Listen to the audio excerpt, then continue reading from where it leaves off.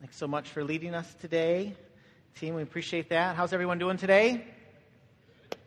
Wonderful. It's good to be here.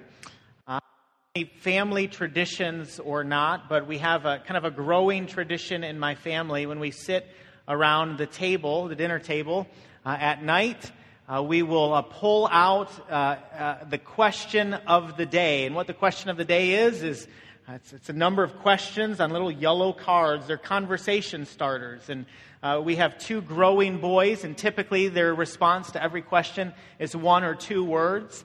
And so our goal as parents is to get them up to 3 or 4 words. And so we thought that we would ask deep, penetrating questions around the dinner table to try to encourage them to talk. Some of the questions are great questions. Questions like, what was the best vacation you ever had? What was the best vacation you ever had? And we'll kind of banter back and forth and think back to times when we've taken as a family maybe a memorable vacation. There's a question in there that says, hey, if you could change one thing about your parents, what would you change? Right? And we actually always skip over that one, and because we're afraid that they'll go into the night. And so we pass over that. Well, one of my favorites, though, one of the questions that I love, if you could be any animal, what animal would you be and why?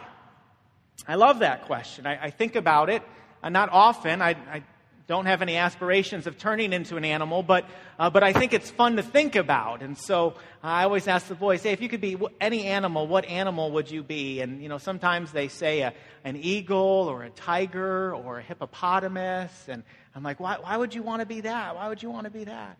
And they share, and then I think about it. And to me, it's a significant question because I always think about, well, if I was an animal, what would eat me? Right? Like, would a snake get me? I'm like, I don't want to die that kind of death, and so I don't want to be an animal that a snake would eat. I don't want to be an animal that a tiger would devour because I don't want to be torn, limb from limb. I think that would be kind of a rough way to go. And so I think about what would eat me, and then I think about, well, what would I eat?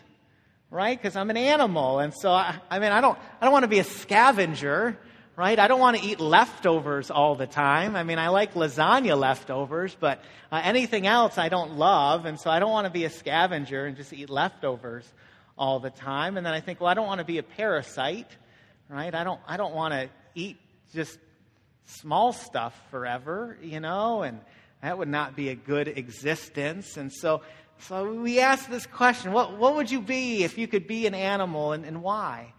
And, the more I thought about it, the more I realized that the Bible actually gives us the answer to that question.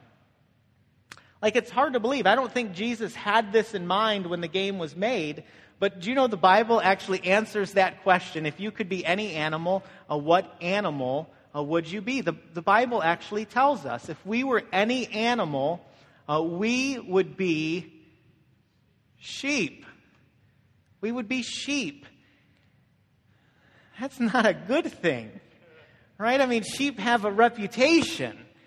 Sheep are not very intelligent. They're not the smartest animals in the world. I actually did a little research on sheep this last week and found some interesting fun facts. There's a pastor and theologian, his name's Kent Hughes, and he wrote a commentary on the book of John. And in that commentary, he quotes another author by the name of Philip Keller.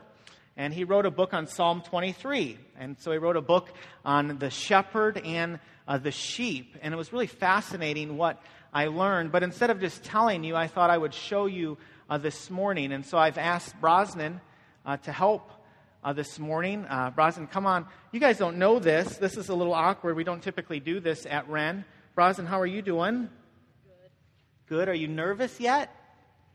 I would be. At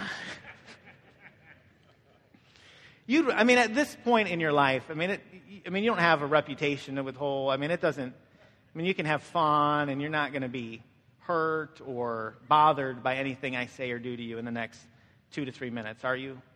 Probably. Great. Well, forgive me. You're going to be our sheep, okay? And so we have a little. You want me to put this on, or would you like to put? You'd like to put it on, okay? And I know it's kind of hard to see, and so we'll scoot out of the way. That's good. I think that's a good look for you. You guys don't know this, but Brosnan's actually done, you've done some theater, you have some movie credits to your name. I'm not making that up. And so this is going to be in your wheelhouse. Have you ever been a sheep before? No. No? Okay. Can you give me a quick, sheep impression? Bah. Bah, that's strong. You got a lot of talent. So what I need you to do is I need you to get down like a sheep would, like on all fours. That's good. That's good. Give me your ba. Bah. Very good. So I read about this in this commentary. It was really good. It was about sheep being cast down. Have you ever heard about a sheep being cast down before? Some people just say a sheep is cast. They don't say cast down. And what happens is the sheep, when the sheep is tired, he'll rest, right? And so I need you to kind of rest, just kind of get low. And they'll find a little indentation maybe in the ground, like a little spot where they can curl up and they can get comfortable. And what happens is if their wool is long and if they're a big sheep, which Brosnan isn't, but if they are, what happens is they start to lean a little bit, right? They start to lean and they get pretty confident and maybe a little bit too cocky, because then what happens is I'm going to put you on your side. I'm going to put you on your side. Okay, what happens is they turn to their side like this, and then they kind of kick their legs a little bit because they realize that they're on their side, and so they kick their legs to try to correct themselves. Do your hands too, or your hooves, your paws, whatever. And so and they're trying to correct themselves to get back onto their belly. But what happens is they end up turning on their back like this. Now kick just like that. Now be a frustrated sheep. That's good. That's good. And see what happened. We kind of joke about this and laugh because we see Brosnan here on his back. But I actually have a picture of a sheep that's been cast. And so take a look at this. And what happens if there's not a shepherd around to lift up the sheep just lays there helpless. And the sheep is exposed to the elements and is exposed to the enemy. Brosnan, you can get up. Here, I'll help you.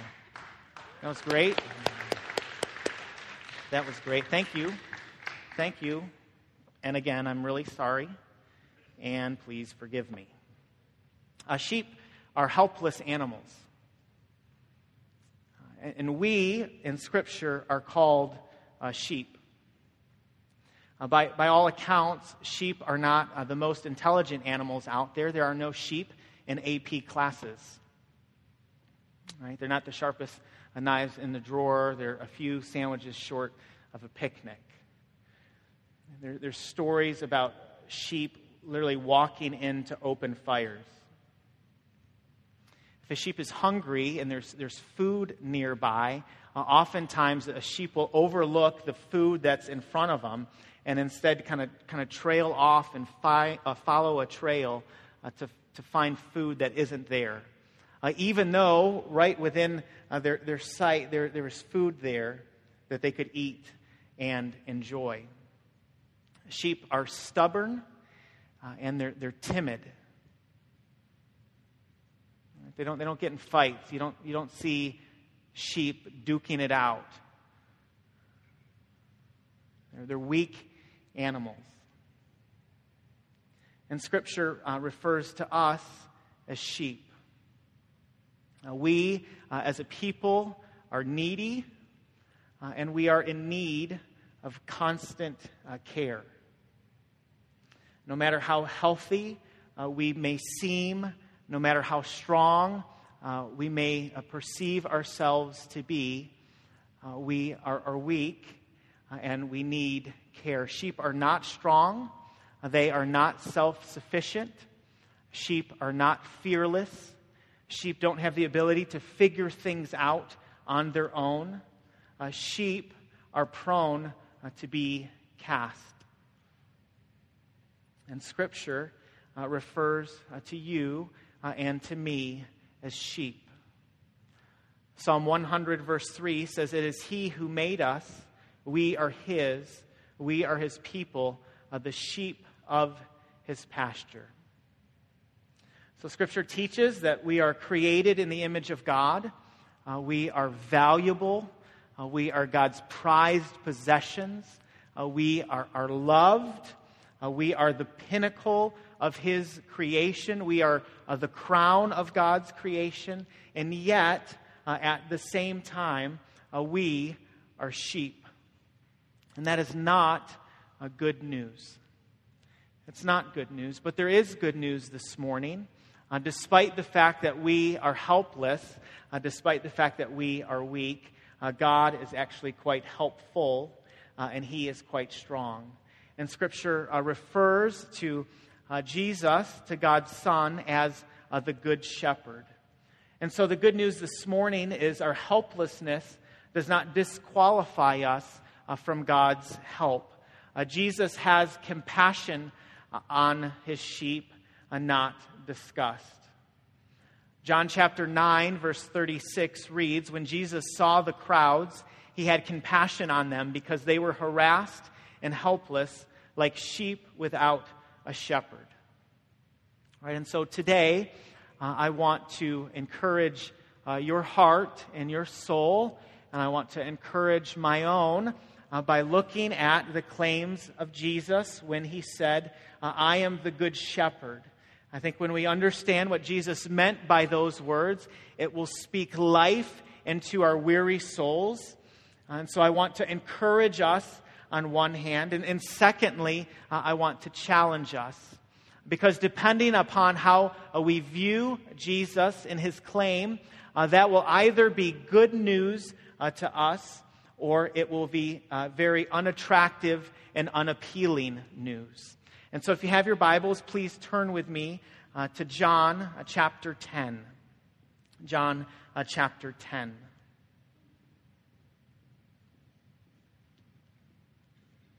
If you don't have your Bibles with you this morning, these passages will be on the screen, and you can certainly follow along. John chapter 10, beginning in verse 1.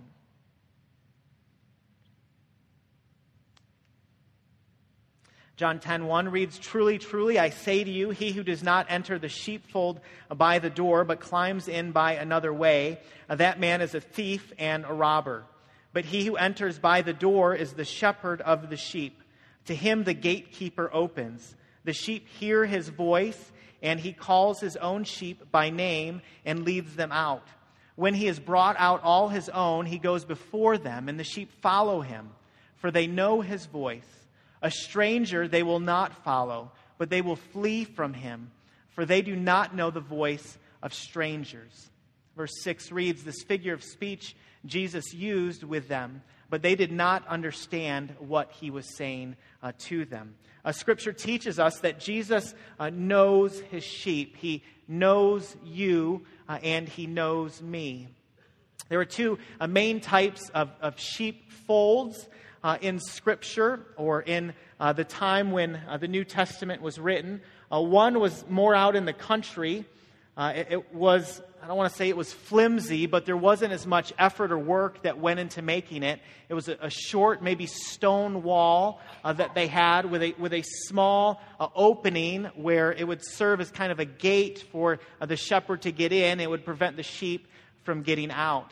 But when you would gather with more people, there was more of a communal corral, right? It was a larger gathering place for the sheep. It was kind of a sturdier structure, and there was a specific entryway or a doorway where there would be a gatekeeper, and then the gatekeeper would let the shepherd in. I think Scripture is probably talking about that second sheepfold, that second corral, more so than the first. And when we kind of look at the imagery in John 10, really 1 through the middle of the chapter, you'll see why. But Jesus here is teaching the Pharisees that He is the gatekeeper. He is the one who allows people to come in and go out. Now you can imagine if it was a community corral, if you walk in and there's sheep everywhere, and they're not just your sheep, there's other sheep there too, you're probably thinking, man, a lot of these sheep look alike, right? And so if there's all these sheep together, I mean, how do you differentiate between which ones are yours and which ones belong to another shepherd? Well, what would happen is the shepherd would walk in and he would know his sheep by name. right? He would give them names according to their characteristics. He would look at them and he would say, this sheep right here has a long nose, and this is long nose, and he would call them by name. And so he'd walk into the corral and he'd begin to call out the names of the sheep, and the sheep would recognize the voice of the shepherd and follow that shepherd. And so Jesus is painting a picture here of being the good shepherd. Verse 3 says, to him the gatekeeper opens, the sheep hear his voice, and he calls his own sheep by name and leads them out. Jesus is the great shepherd, and he calls his sheep by name. Right? He calls you and he calls me by name. Well, maybe you hear that and you think, well, what's the big deal? So what? He knows my name and he knows your name. What's the big deal? Well, it's a big deal because the God of the universe personally knows you. I remember when I was in seminary, one of the first classes I attended was a rather large class. It was required for all students to take. It was an intro to theology class, and there probably was 80 or 90 students in there. I don't remember exactly how many, but I remember walking into class, and they had kind of these stadium seats almost, these tables that you'd sit around. And I remember walking in there, and I was timid, and I was a little bit intimidated walking in. You're sitting in front of guys whose books you've read, and you're excited to learn from them and hear from them. And I remember sitting down and unzipping my bag and putting my computer on the table, and I opened it up and fired on the computer. I was getting ready to take notes and to learn, and I kind of looked up, and the professor was looking at me, and I caught his eye, and I kind of gave him one of those obligatory smiles that was like, hey, I'm really happy to be here, when I really was scared to death. And he looked at me and he said, hey, James, how are you? First day of class, never taken attendance before. I never met him before.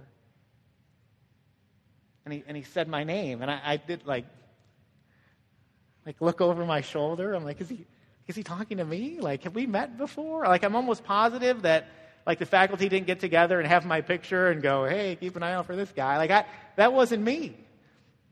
And what he did is he went through everyone that was in his class, and he looked at everyone's picture, and he learned everyone's name. Right? And so he prayed for the people that were going to sit in the seats that were in front of him. Right? He prayed for them by name. I have a friend that does leadership conferences across the country, and whenever he teaches, whenever he's going to do one of these conferences, he'll walk around the room before anyone shows up, and he'll just touch the chairs, and he'll pray for the people that are going to be sitting there. And I always love the image of that. He doesn't know their name, he doesn't necessarily know who they are, but he's just praying for them because there's a person that's going to sit there. Okay, well, in that moment, I went from feeling really insignificant to feeling a little unique. Like someone went out of their name or out of their way to know my name. Right? Do you know that the God of the universe knows your name? Right? And so you wake up in the morning and he says, good morning, Gloria. Good afternoon, Jennifer or J-Mo. Good evening, Chris. Like he knows our names. He has a relationship with us. Scripture teaches us that our relationship with the Lord isn't just us and Him. I say we can have a personal relationship with the Lord, and we do have a personal relationship with the Lord, but we don't have a private relationship with Him. Scripture teaches us that we do life in the context of community. We come together as a body of Christ. It's not just us and the Lord.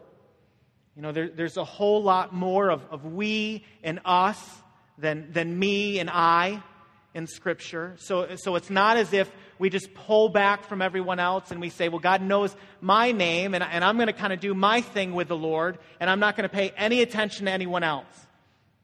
Scripture doesn't teach that. It says we We do life in the context of community, and yet in the context of that community, in the context of this community, you come here and you sit here and you rub shoulders with these people and get to know these people and learn their stories and pray for them and walk with them and do life with them.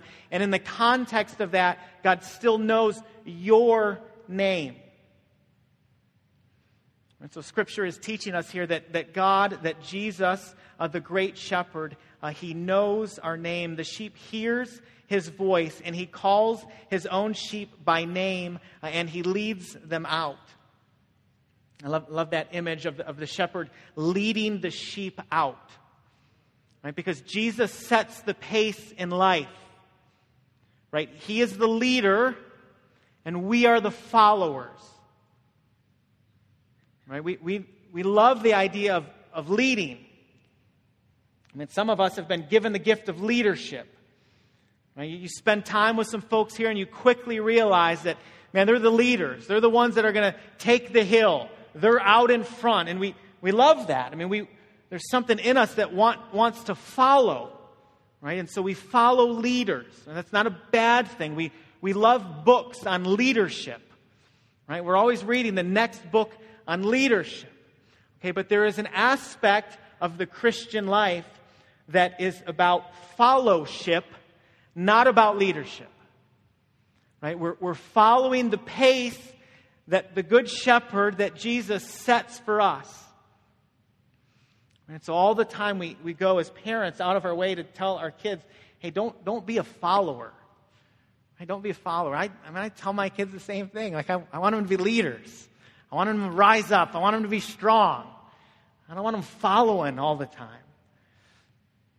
And I get that. But, there's been moments as a dad where I've taken a step back and I've seen particular attributes or qualities in my children. And I say to the Lord, God, if Cademan or if Noah or if Amelia, if they're not going to be great leaders, and I pray that they'll be great followers of you. Like I pray that you'll be the shepherd in their lives, setting the pace.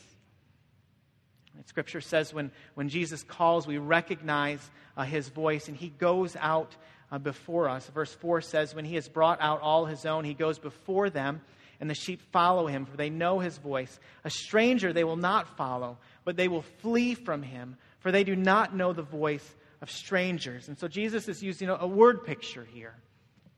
Right? He's using a picture that you would think the audience would know and understand. It was kind of part of their world, part of their culture. They understand the shepherd and the sheep metaphor and that imagery. They would get that. You think that would connect with them. Jesus often did that. He often compared Himself to light or bread or the door or the shepherd. He used images that were commonplace in society to paint a picture of His character and who He was.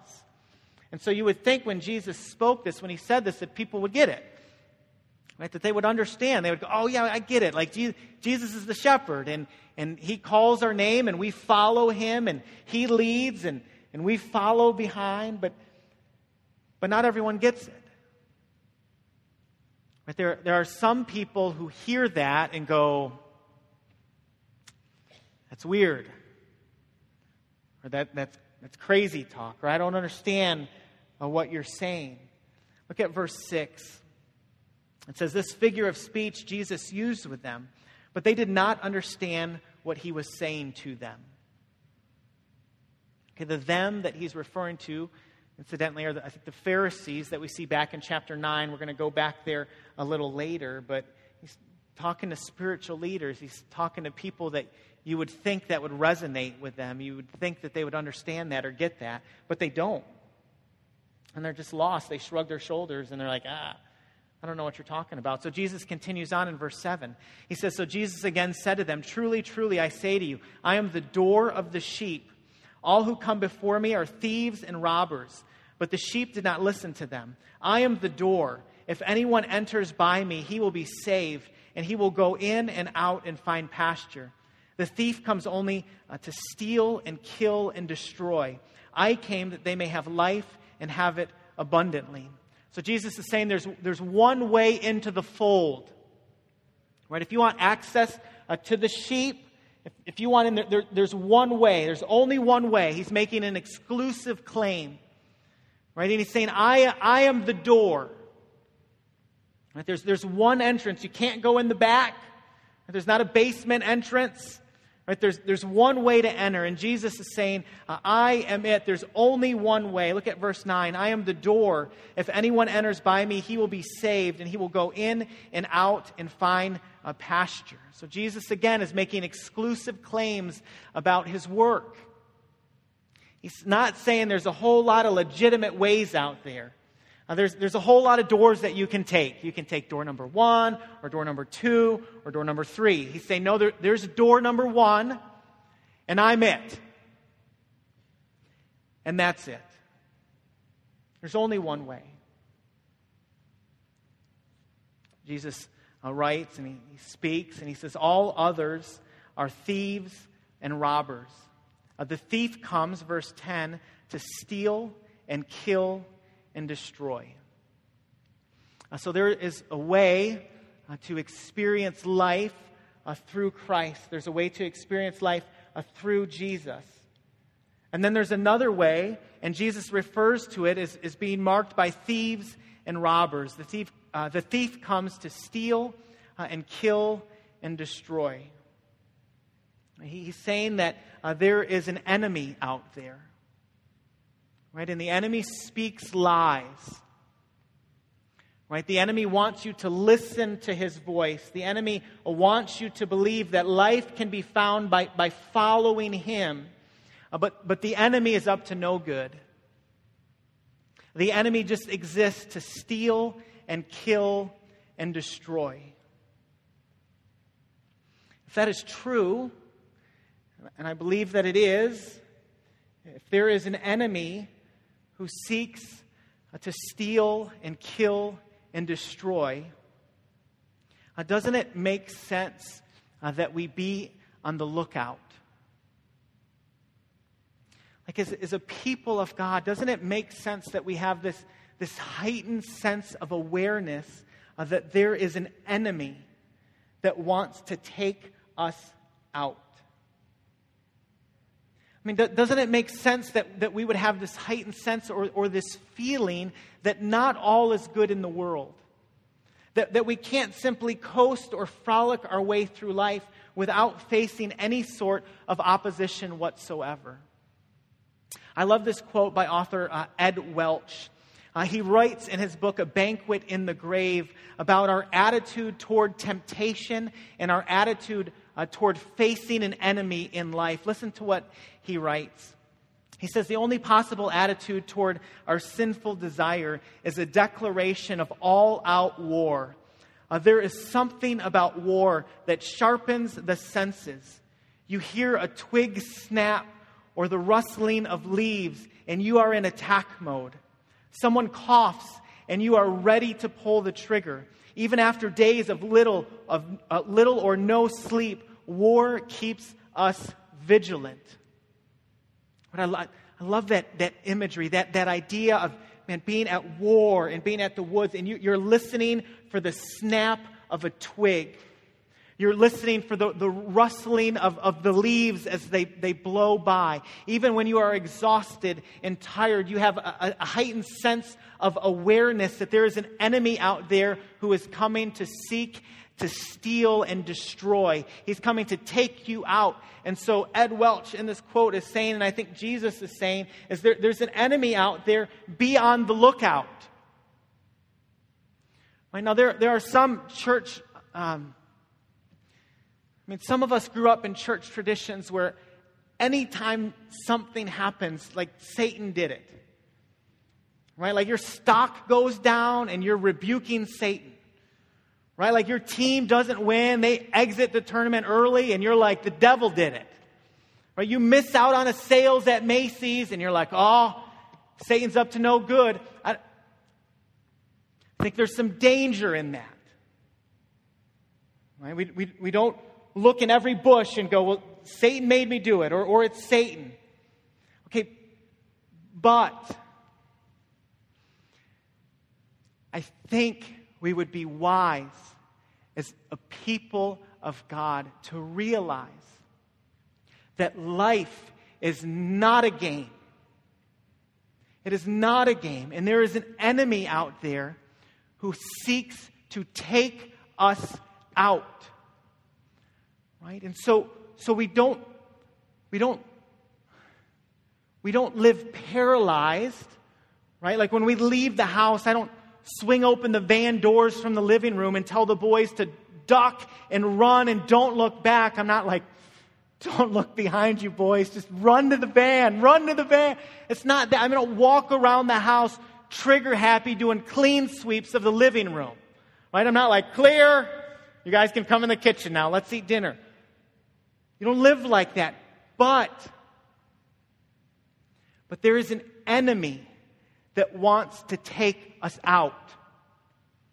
Right? And so our relationships with one another, right, there's this heightened sense like, man, I want to be God-honoring as I speak to people, as I interact with people. I want to be careful in the things that I say or do. I want to watch who I'm hanging with and who's speaking into my life. Like I want to look over my shoulder a time or two and go, man, like, am I going in the right direction? Or are we moving in the right way? You know, we want this heightened sense of God's people that, man, if we get lethargic, if we get lazy, if we get haphazard in our walk with Him, if we are in the foxhole in life and we stick our heads up and we get cocky, we can be taken out like that. And so I think when we read this, there's this sense where we go, all right, and there's an enemy out there. And I want to be careful. I want to look over my shoulder. I want to make sure I'm surrounding myself with wisdom, with godliness. Life is not a joke. Christian life is not a joke. We can't just kind of coast our way through. And there's stuff that happens every day. I mean, tragic stories that you hear about. And nobody plans for it. Nobody thinks it's going to happen. It happens. Because we let our guard down. As a people of God, I pray that we would not let our guard down. The thief comes to steal and kill and destroy. Here's the good news. Jesus says, I have come that they may have life and have it abundantly. And so there are two ways contrasted here. There's the enemy who comes to destroy, to take us out. And there's the good shepherd. There's Jesus who has come that we may have life and have it abundantly. There's a certain type of life that God calls us to live and experience. Right? He calls us to live and experience the abundant life. I mean, life with God. And as we walk with God, as we follow God, as we follow Him faithfully, God gives us this abundant life. The abundant life is not an abundance in life. Right? The abundant life is not you get everything you want. Right? The abundant life is not God makes you rich and happy. And you wish upon a star and it happens. That's not the abundant life that Jesus is talking about. But there's a life to be had when we walk faithfully with the Lord. Right? There's something that happens when we follow Jesus and we listen as God's Spirit calls and moves us. There's times when we walk away from conversations or experiences and we just go, man, I think God has created me for that. Have you ever had that experience before? Like, have you ever had a conversation with someone before? Maybe it's unexpected. You run into someone at Starbucks or the store or an old friend or someone on the soccer field and you feel like there's this moment where God gives you an opportunity to speak His name or to have a significant conversation or to pray for a friend. And I mean, it could look like any number of things, but you just take advantage of it, you know? Like you walk away from it and you go, man, I think in that moment, like I was faithful to what God was calling me to. And there's this sense where you go, God, I think You've called me to that. Like I think that's the abundant life that you're talking about. The abundant life that Jesus is talking about doesn't mean that all of us get dropped off in a third world country with 2 fistfuls of tracts, and we're like handing them out to everyone. I mean, like the abundant life with Christ, with Jesus, can be like just faithfully living the day that God places before you. Right? And so maybe that's going to work and working hard. Right? You put in an honest day's wage. As a mom, maybe that's just like doing the best with what's before you. Right? And there's some spilled milk, and there's some crummy lunches, and man, you get frustrated a time or two, but at the end of the day, you're like, man, I was faithful with what God placed before me. I feel like that's the abundant life with Jesus. Maybe you have an opportunity to speak into your neighbor's life and speak the name of Christ, or share the gospel, or invite someone to church, or share your faith, or just love on someone. And I feel like there's opportunities all along the way that God gives us just to go, man, just walk with me, just walk with me, just walk with me. I think that's the abundant life that Jesus is talking about here. It doesn't have to be miraculous. It doesn't have to be something that they write books about 20 years from now or 100 years from now. It can just be faithful with what God puts before you. That's the life that Jesus invites us to. He invites us to enjoy the abundant life. And so oftentimes we spend life tasting, like we're trying to experience something. I feel like God is calling us time and time again to Himself and says, come experience life with me, experience life with me. So Jesus knows you, and He knows me. He provides life for His children, for you and for me. And Scripture also teaches us that God protects us. He protects you, and He protects me. Look at verse 11 in John chapter 10. I am the good shepherd, and the good shepherd lays down his life for the sheep. He who is a hired hand and not a shepherd, who does not own the sheep, sees the wolf coming and leaves the sheep and flees. And the wolf snatches them and scatters them. He flees because he is a hired hand and cares nothing for the sheep. I am the good shepherd. I know my own, and my own know me, just as the Father knows me, and I know the Father. And I lay down my life for the sheep. And I have other sheep that are not of this fold. I must bring them also, and they will listen to my voice, so there will be one flock and one shepherd. For this reason the Father loves me, because I lay down my life that I may take it up again. Verse 18, no one takes it from me, but I lay it down on my own accord. I have authority to lay it down, and I have authority to take it up again. This charge I have received from my Father.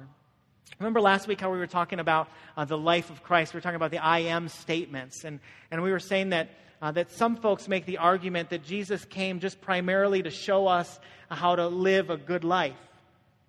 He was the prime moral example for us. He was the target on the wall. But there's some pushback by some who say, Jesus didn't really come to die. He simply came to show us how to live. And we pushed back on that a little bit. We said, no, Jesus seems singularly focused when He comes onto the scene. It seems as if He's teaching more than simply follow my moral example. Right? Here's yet another example of why I think that is the case. Look at what Jesus, right after He says, man, I've come that they may have life and have it more abundantly. We kind of take that and we separate it from everything else, and we just say, well, God wants us to have the abundant life. Jesus didn't come to die. He came to give us life. But then verse 11 says, I'm the good shepherd. The good shepherd lays down his life for the sheep. And so Jesus is saying, I'm going to give you life. I offer you abundant life. And the way that I offer you abundant life is I lay down my life for you. Right? I die, Jesus says, so you can live. Because that's what the good shepherd does. If enemies come, if the one comes in the side door, the one that his feet's kind of dangling from the side window of the house, like if you see that when you're driving by, you know more than likely that guy isn't coming in the front door, he's an enemy. Right? Well, Jesus is saying there's enemies that come in the side door that don't care about the sheep. Because at the first sniff of trouble, they're gone. Right? They roll out. Maybe you've had friends like that in your life before. And there's people that you walk with that say, hey, I love you, I care for you, I'm going to be here for you. But the first sniff of trouble in your life, and they're gone. Right? This happens when you're 16 years old and you're at the party when your parents are gone, right? You're hanging with your buddies and you're partying because you think your parents are gone. And man, you're like, man, no matter what happens, we're in it. We're like this. We're blood brothers. Nothing's going to separate us. And then all of a sudden you see the headlights in the driveway and mom and dad are home and everyone scatters. Right? And mom and dad start asking questions and you're throwing your friends under the bus so quickly. Man, all of a sudden, like, they're gone. Right? Because they don't care about you. They care about their own reputation. Right? Jesus is saying, I'm the good shepherd. Right? When trouble comes, I'm not going anywhere. I'm sticking around. I'm not going to flee. I'm not going to bail on you. I'm going to be here for you. Look at verse 17. It says, for this reason the Father loves me, because I lay down my life that I may take it up again. No one takes it from me, but I lay it down on my own accord. I have authority to lay it down, and I have authority to take it up again. This charge I have received from my Father. I'm amazed by that statement. And Jesus is saying, listen, no one's taking my life from, no one's taking my life from me. This is something that I'm willingly doing. Like, I came for this reason. Right? It's not that I've been overpowered by forces out there. I'm laying down my life. And this is a repeated theme in John chapter 10. Verse 11 says, the good shepherd lays down his life for the sheep. Verse 15, I lay my life down for the sheep. Verse 17, I lay down my life that I may take it up again. Verse 18, I lay it down on my own accord. So this is the chorus that Jesus is singing. He's like, I lay down my life for the sheep. I lay down my life for the sheep. I lay down my life for the sheep. I lay down my life for the sheep. Over and over and over again. So why does he say that? I mean, he makes a claim like this, and as readers of the Word, we kind of pull back and we go, okay, like, why does that matter? Well, why does it matter? Like, can we ask, so what? I mean, let's ask the question, why does it matter? Why does it matter that Jesus came to lay down his life for his sheep? Why does it matter that he knows our name? Why does it matter that he provides life for us? Why does it matter that he provides for us? I think it matters for a number of reasons. I think it matters because there is going to be a point in time in life when you're going to get lost in the shuffle. Like, there are moments in life when you will see yourself as incredibly unmemorable. Right? There are moments in life when you are going to get lost in the crowd. There are going to be moments in life when you feel as if God has his A team and then he's got his Z team, and you're on it. You're going to feel like nobody knows my name. Nobody understands or feels what I'm feeling right now. Nobody knows my struggles. Nobody knows what I'm going through. People don't understand. You're going to feel like a second-class citizen at times. It doesn't matter who you are. It doesn't matter your education. It doesn't matter your income. It doesn't matter who you know. There will be moments when you feel all alone and you feel forgotten, right? And you're going to sheepishly look up and God's going to speak your name. And he's going to say, I know you. I know you. I know your name. And so it matters that Jesus is our good shepherd and he knows us. It matters that Jesus provides life for us because there are moments when you're going to deal with your own mess. Right? There's moments in life when we deal with our own sin, whether we've brought it on ourselves or whether it's been inflicted upon us by others. I mean, we live in a fallen world. Life is messy, and so we wrestle with that stuff. Right? And there are times in life when it feels like we're going through quicksand, and it feels like we're dragging our feet. And it matters in those moments that Jesus says to us, I offer to you abundant life. Right? It matters to us today that there's an enemy out there that seeks to kill and destroy. Right? Because we got to navigate through this. It doesn't get easier.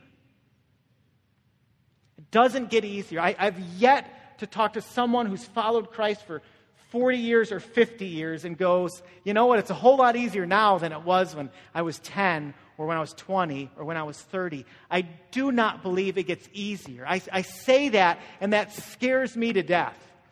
Right? Because there's times when I'm like 20 where I'm like, man, this is tough. This is hard. Doesn't get easier. Right? It gets harder. I mean, there's doubts that creep in, and you deal with junk in life, and you see the fallenness of creation.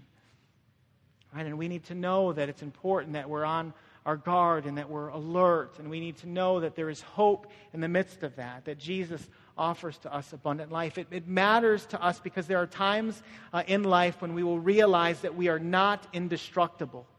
Right? There are times in life when we realize that our bodies will break down.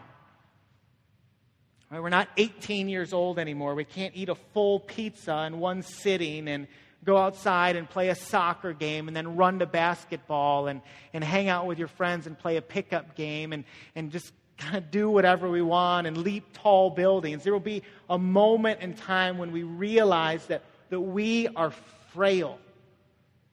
Right? And the people that we love the most are frail. All right? And in those moments, we need to know that we have a good shepherd who doesn't bolt. Right? Who in the midst of our brokenness, in the midst of our frailty, is there for us. Right? And so this matters. This is important. So how do we respond? You hear that, or I hear that, and we go, okay. I want us to be encouraged by that. I want us that to fill our hearts with courage and life. But how do we respond to that? It's interesting. You would think that someone who says, I know your name, and I love you, and I care for you, and I'm going to provide for you and protect you, you would think that that would be well received. I mean, that's pretty good news. But it seemed like Jesus was someone who divided a whole lot more than sometimes we think he did. Because there are people who heard that message and thought he was crazy. And there are other people who heard that message and thought he is the Christ. When Jesus is speaking these words in John chapter 10, right after this, really the same conversation he's having with the Pharisees right before this. Pharisees think that they're in. They think they know God. They think that they love God and God loves them. But I want you to notice this. Look at John chapter 9 real quick.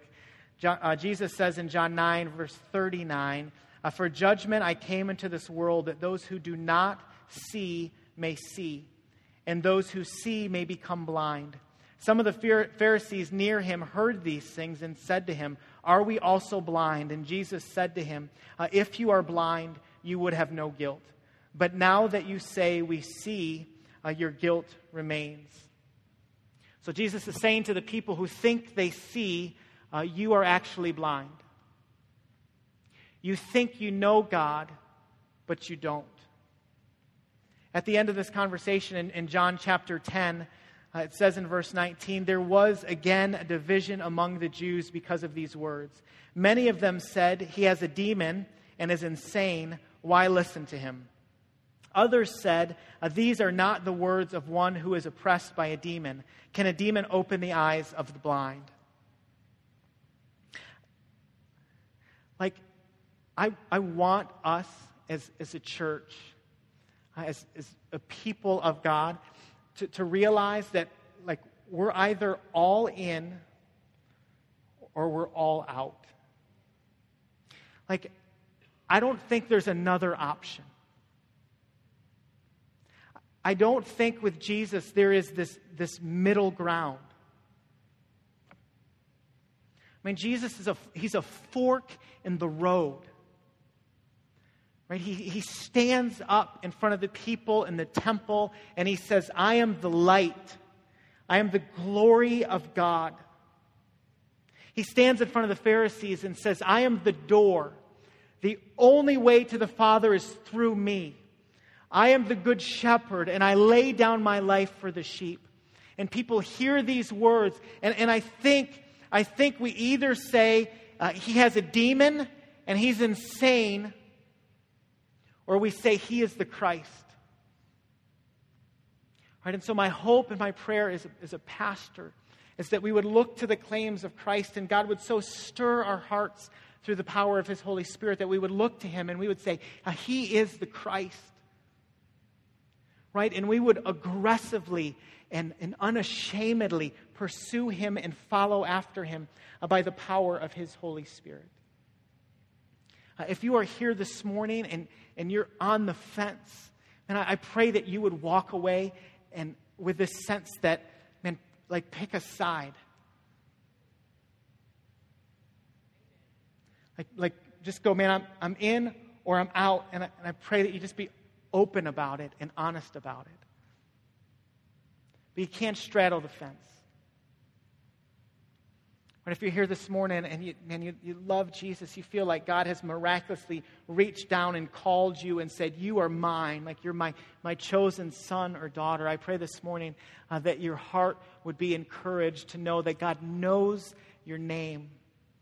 He provides life for you and for me.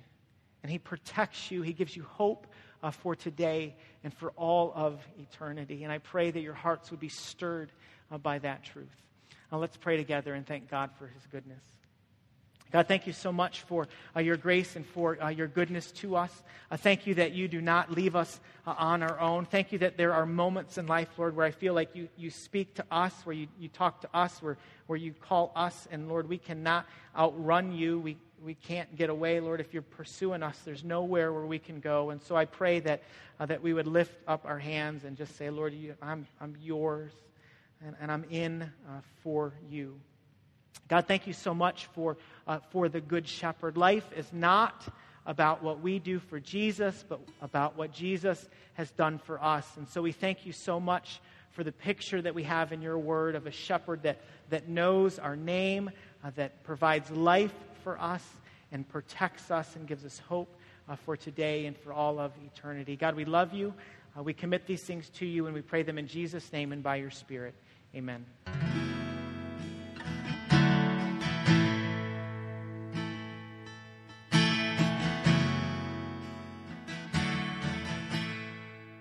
Hey, stand if you would. This is